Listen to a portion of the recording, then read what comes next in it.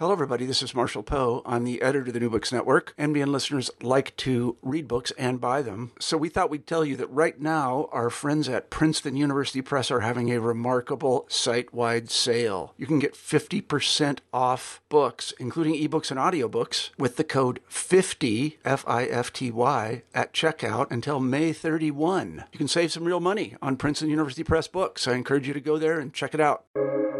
Welcome to the New Books Network. Good day, this is Boris Scarpa. Welcome to New Books in Military History. And today we are going to have a slightly different subject and a slightly different guest. We are talking about a book about the tanks, a book about a tank. It's called IS-2, Development, Design and Production of Stalin's Warhammer, and whose author is with us today. It's Peter Samsonov. He's written a range of books and articles about Soviet tanks and their combat performance, and he runs a website called the Tank Archives. I'm happy to see you here, Peter. Well, not see, but I'm happy to have you on board. It's a pleasure to be here. And before we continue, the address for the site is tankarchives.ca. For those of us who are following along with their computers. A pleasure to have you with us today, Peter. Likewise. And here at this show, here on the New Books Network, we are creatures of tradition here. And so I'm going to start with a traditional question, which is, how did you choose the subject? Why did you feel that the world needs another book about the IS-2 tank? The idea for the topic of this book actually came from Bernard of Military History Visualized. So the book was published by the Military History Group, which is the publishing company that Bernard started. And they've published a couple of translated manuals. For anyone not familiar with his work, Military History Visualized is a fairly sizable YouTube channel, but they do dip into print media as well. And so Bernard did a video on the IS-2, actually. And at that point, we had collaborated on a number of video and podcast products. And while he was making the IS-2 video, I wasn't directly a part of it, but we collaborated on sources. And so he was actually quite disappointed with what was available on the IS-2 in the English language. There wasn't really any good books on it at all. You had some old Osprey titles, I think, which give a very, very surface level description of the vehicle, but that was really it. And I'm sure if you go online or read kind of these old books, they get about as much right as they get wrong. And so the world needed a new English language book written from scratch, just based on the primary sources. And if you go into the back of the book, I think there's about a dozen pages just for bibliography, in addition to all the footnotes. It's a reason why the slogan of the Military History Group is "Footnotes or Bust." So the idea was that forget everything anyone knew about the IS-2, go back to the archives, go back to the designs, write why, not just what the IS-2 was, but why the IS-2 was, and why we actually did a video recently why the IS-2 couldn't not have been made. So why the KV series couldn't continue in its current state, and there had to be a new generation of Soviet tanks. Well, I have some experience doing my own military history research, so I already expect some of what you're going to say, but I'd like to ask for our audience, some of whom are working on their own books or maybe considering becoming writers. Can you tell us about perhaps what the biggest obstacle was for you in working on this book? And, obviously you've overcome it, you've written the book, so can you tell us about this obstacle and how you've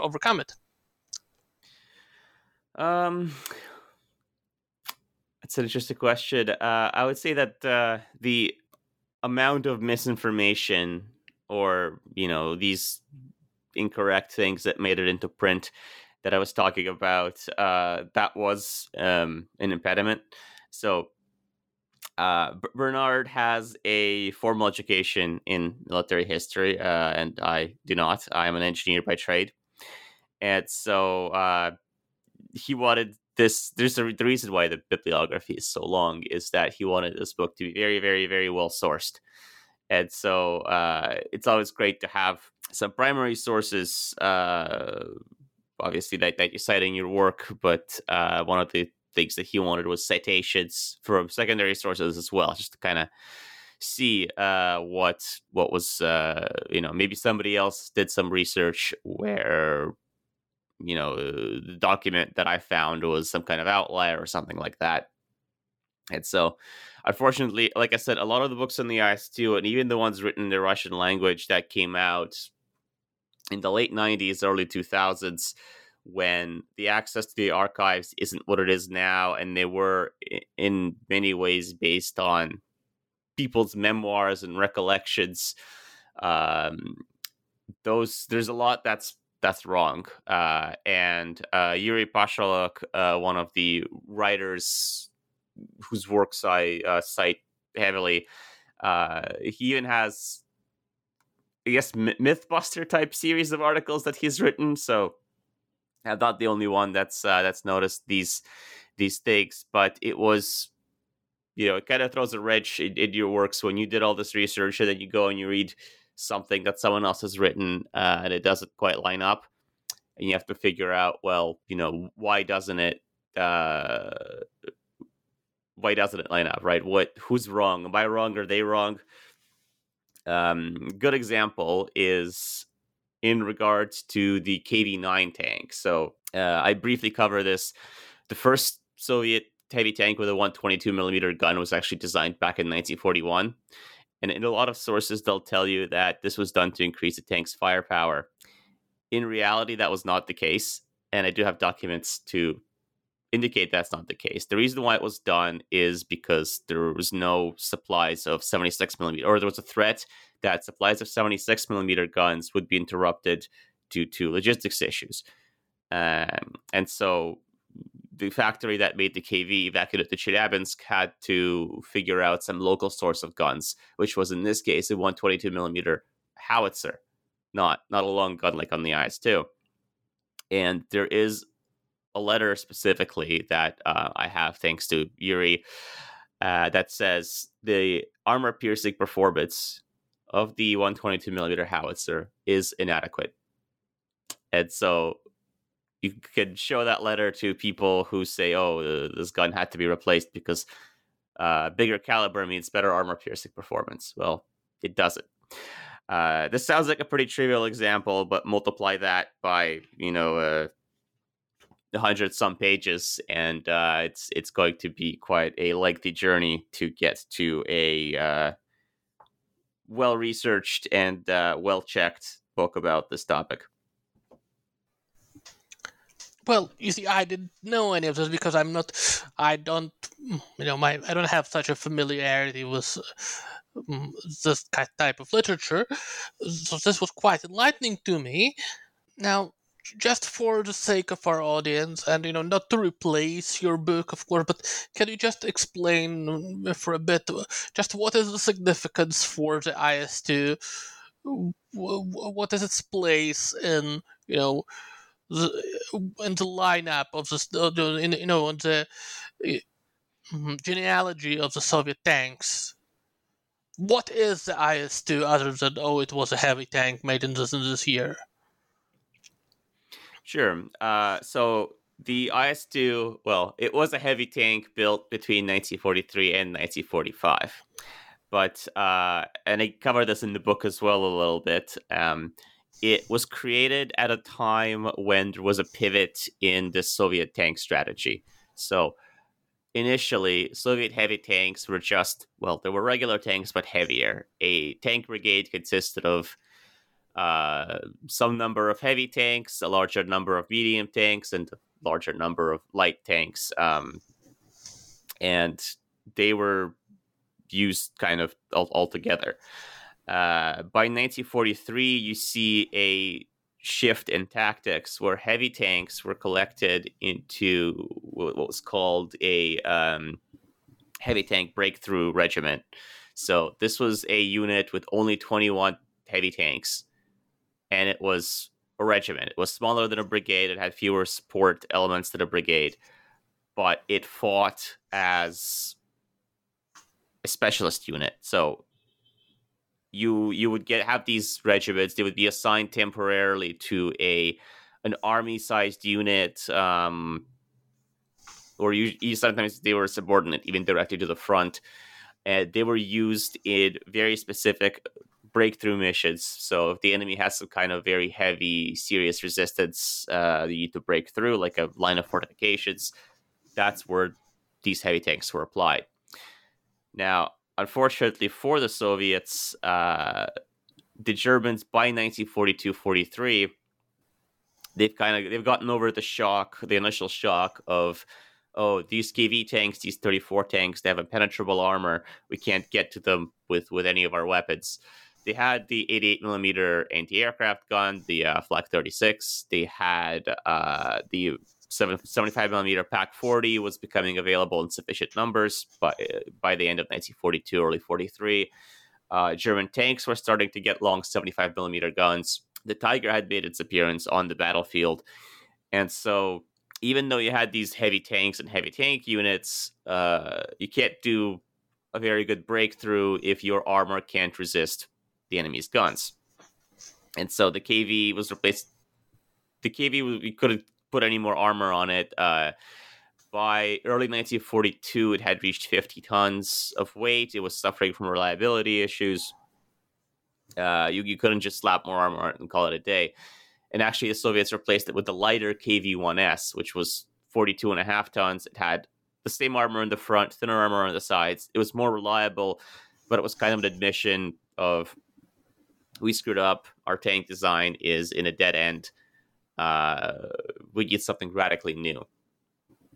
And so work began on this radically new tank, where it ended up having 120 millimeters of sloped armor in the front. So more armor than a Tiger tank, more armor than a Panther tank, at a weight of just 46 tons, because of this ruthless prioritization of, we need to have a heavy tank with armor that's powerful enough to protect from the Tiger's gun, because at that point they had already encountered Tiger tanks, and a gun powerful enough to defeat the Tiger.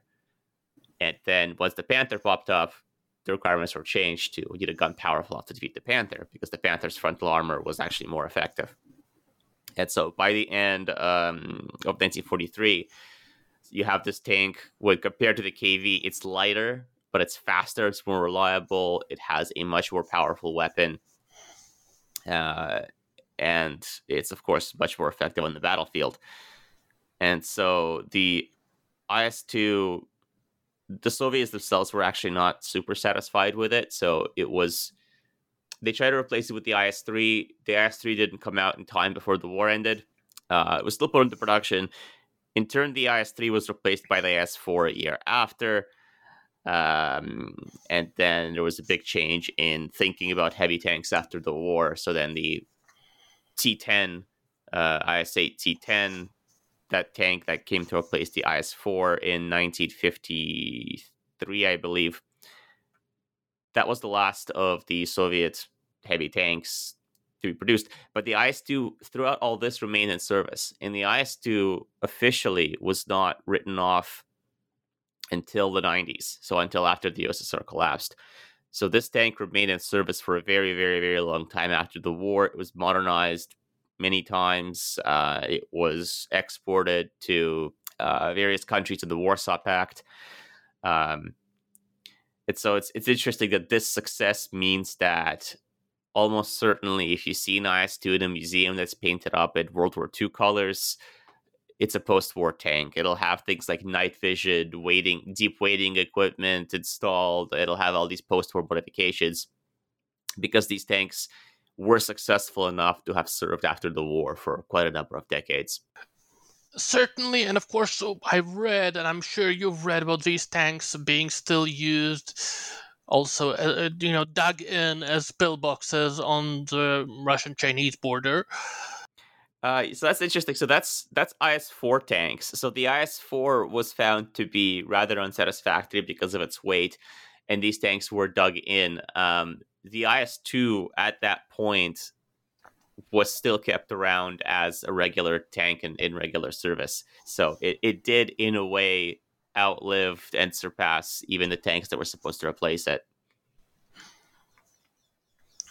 Which brings me also to an issue of, cultural significance. And of course, during my visit to Moscow in 2019, I visited the Central Armed Forces Museum. And there were quite at this time, due to the game World of Tanks, which was then still pretty popular, you could see people who had T-shirts with all sorts of Russian tanks on them, and I think mm, some of the IS tanks were available in the game as high tier tanks, and uh, and of course there's all sorts of fiction and cinema which presents these tanks. And in Russia, even songs. And so, can you tell us a little bit about this tank's cultural significance as an emblem of the war, as an emblem of the Soviet participation in the war? I would say that the IS-2 definitely takes second fiddle to the T-34. If you look at just generic symbol of victory, that's definitely the T-34 tank. And you see T-34s installed as monuments everywhere. You see them on commemorative memorabilia, on commemorative medals. The IS-2 is kind of sidelined. There are, of course, some monuments, and in my book, actually, when I talk about technical features of the tank, there are photos of, photos to illustrate this, and the photos are of, a lot of them are of monuments, but there might be maybe a dozen of them compared to hundreds of T-34s. So it's definitely sidelined. But like you said, World of Tanks, War Thunder, these kind of similar video games, they've rekindled people's interest in tanks. Specifically, I played World of Tanks for a very long time. Yeah, I imagined you would have some familiarity with this content. Yep. And the IS-2 has the misfortune to be seated at tier 7, where tier 6 and tier 8 are much more enjoyable, much more popular to play. And so it's kind of unfairly sandwiched between the T-34-85 in tier 6, much more fun. The game is much more balanced at that point. And tier 7 is really seen as this kind of, we need to get past this as fast as possible to get to tier 8. So the IS-2 and all the game modes, like there's special game modes for tier 6, special game modes for tier 8, or at least they used to when I played. I think they were called medium and champion companies. And the IS-2 gets, unfairly sandwiched in between these two and left out. But if you play Men of War, much more realistic depiction of tanks in a video game, the IS-2 is absolutely devastating. If you play Steel Division 2, the IS-2 is a sort of, I think it's the final level that you could get in. You could only get it in the final phase, and it's just, it could cut through any tank it finds like butter, and that's fair. That's realistic. But one of the things that my book goes into as well is what really you don't see, right? Is you have big tank, thick armor, big gun, awesome. It does go into some detail about what's behind that armor, what compromises had to be made in order to fit such a big gun into such a small and comparatively light tank. And so obviously these are all the things that in a popular culture context they don't really show up because they're not, well, honestly, they're not very interesting. They're not very inspiring. If you want to kind of remember the war, remembers people's sacrifice, or rile up someone to say, "Hey, go play our awesome game." Things like maintenance requirements are kind of incompatible with that. Yes, well, you will have popular culture will simplify things, or it will focus on things which are more exciting, I might say, to the viewer. Not to diminish, of course, the very real suffering and very real heroism of people who, sacrificed and participated in uh, World War II. But I'd like to just refocus a little bit about something minor, which you said. One strength of your book is the fact that you talk a bit about the thought process which went into how the tank was designed and how the compromises were made. And so, just for the benefit of our audience, can you explain a little bit about what exactly is a heavy tank in terms of the Soviet designers, what they were thinking of when they worked on the IS-2? Sure. So the book actually begins talking about heavy tank design in the 1920s. So when the USSR was formed, they had a bunch of tanks left over from the white interventionist forces, including the Mark V British heavy tank, which they deemed completely inadequate. It wasn't well armored enough. It wasn't fast enough. So they didn't know what heavy tank they wanted, but they knew that it couldn't look like this. And so there was about a decade of this soul searching where the army's appetites really outpaced what the industry wanted. Or so what's what the industry could provide, where the industry could provide, like a 7-ton light tank, and that's really the best they could do. And only by the 1930s, the early 1930s, you see this. They kind of meet in the middle where the industry can now provide a heavy tank. The army says we want this 200-ton monstrosity with 5 turrets. For your viewers, if you Google T-39, you'll see. I think that one got the furthest. It was a wooden mock-up, and it's a land battleship, and industry says we can't do it. Right? There's this myth about the USSR where Stalin snaps his fingers and everything he said must be done, or all the workers are shot. If you can't build a 200-ton tank, you just can't. There's no amount of shooting people that'll get that done. And so the army and the industry compromise, and they build another monstrous tank, the T-35. And the T-35, it's ridiculed because of its poor performance in 1941. But in 1932, 1933, when this tank was devised, it was actually quite competitive for its time. It's just that in a decade later, all these leaps in technology, leaps in industry have been made.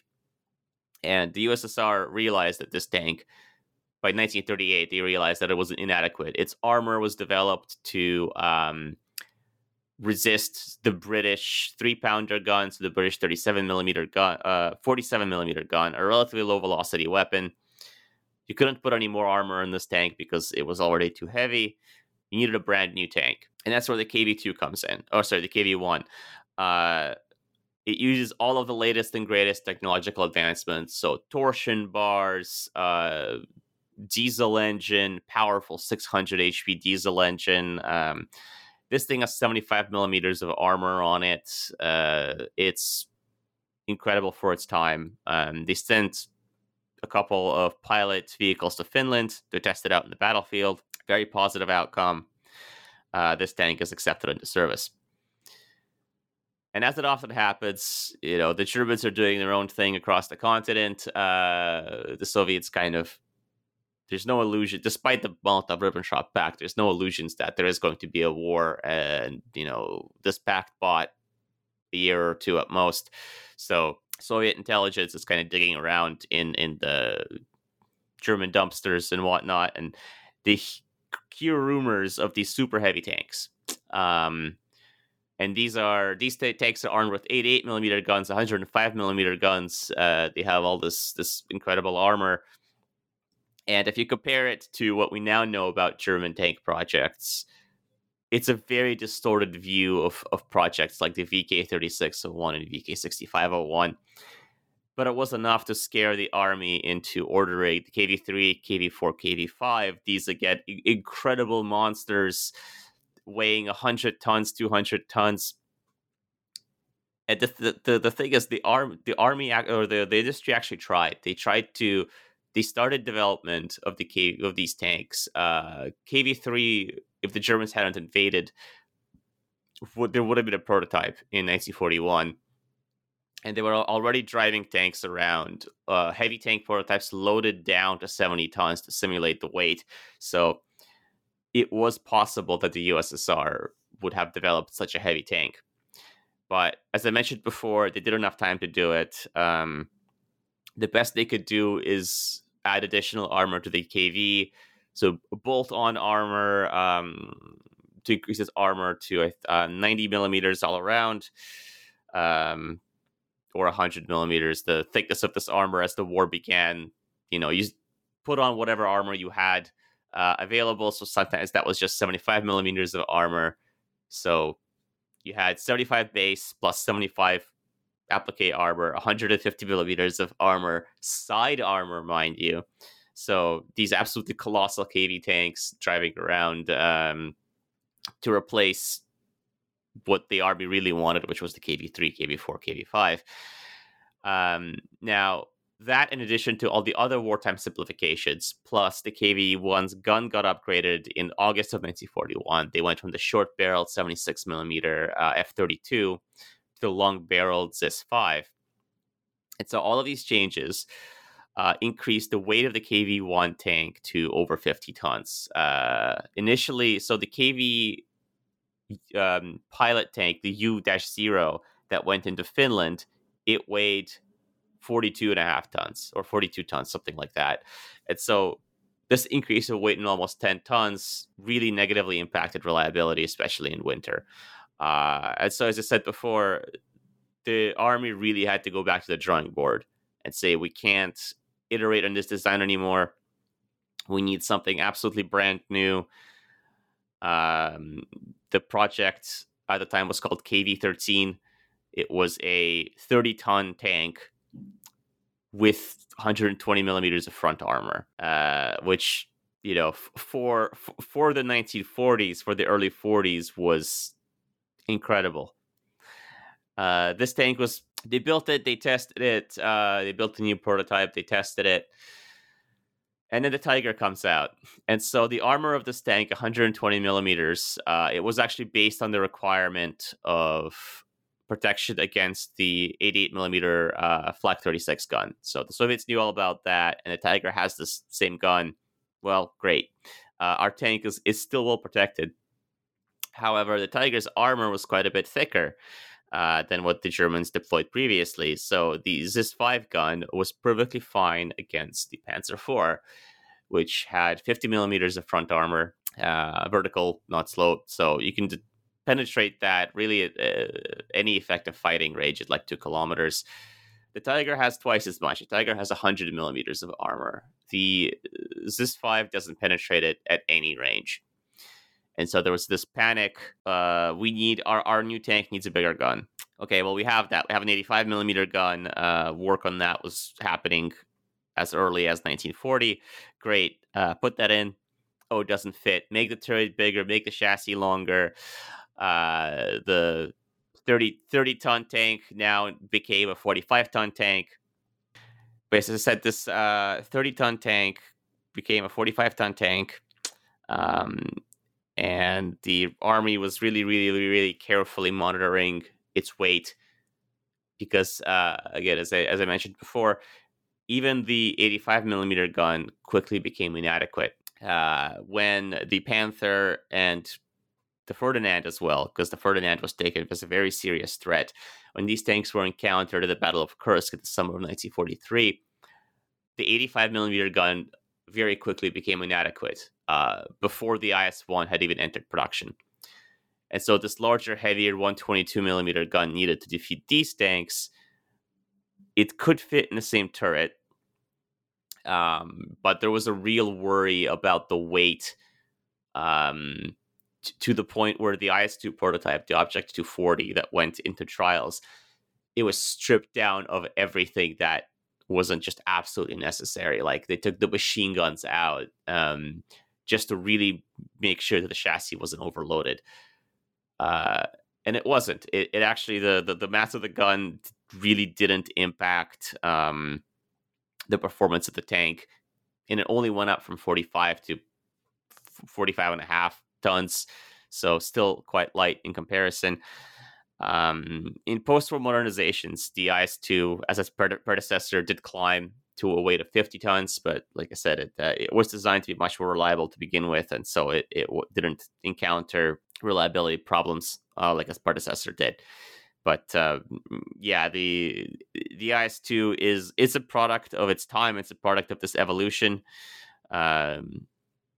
The army wasn't fully satisfied with it, but they also kind of understood the realities that we can't put, a massive railgun in the turret. You see these fictional designs in the video games of an IS-2 tank with a 152 millimeter gun in the turret. There was actually explicit orders to not do that because the gun was bigger, the gun was heavier. The 152 actually had poorer penetration because it was a gun howitzer. It was a shorter barrel than the 122. So the 122 G25 gun, it was in that balance of being a very, very powerful weapon, but actually still fairly compact. So the army, they wanted a higher rate of fire, which they did get. They wanted more penetration, which they didn't get. There were projects, but none of them were successful. But it was sort of satisfactory, and there's a big section about improvements to the IS-2 in my book.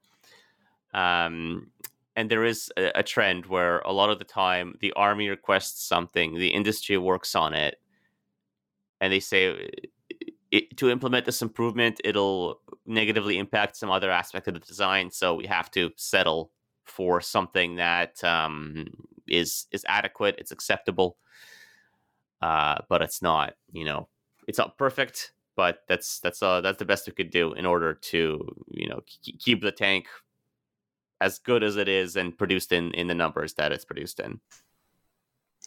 Well, this brings us around, and I think this brings us around to another traditional question. And as I mentioned, we are creatures of tradition here. So, this is a show by readers, for readers. And I'd like to ask you, what are you reading right now? Is there anything you could maybe suggest to our listeners? I've fallen into the trap of doing a lot more writing than reading these days. When I do read, it is primary documents for the most part and reports from various sources. But the good news is that primary sources have never been more available. So as I mentioned, the Military History Group does publish manuals, translated manuals. They had a couple of German ones, both for tanks, for air, the Stuka manual, I believe. They had a this called assault squad, something like that, where it's a assault platoon tactics manual, a German one. Recently, they came out with Tank Assault, which is a translated Soviet tactics manual, which there is a limited edition, bilingual edition, with the original Russian on one side and then the English translation on the other side. So if any of your readers are really interested by this kind of idea of going to the primary sources and seeing what the people at the time are writing about their own tanks, that's definitely a very good option. So what I'd like to say here is, of course, since you're already working on a new book, I'm going to say here that you already finished writing it. When it's out, you're welcome on our show again. and I will be happy to have you here again. Thank you for being here with us, Peter. Well, thank you for inviting me.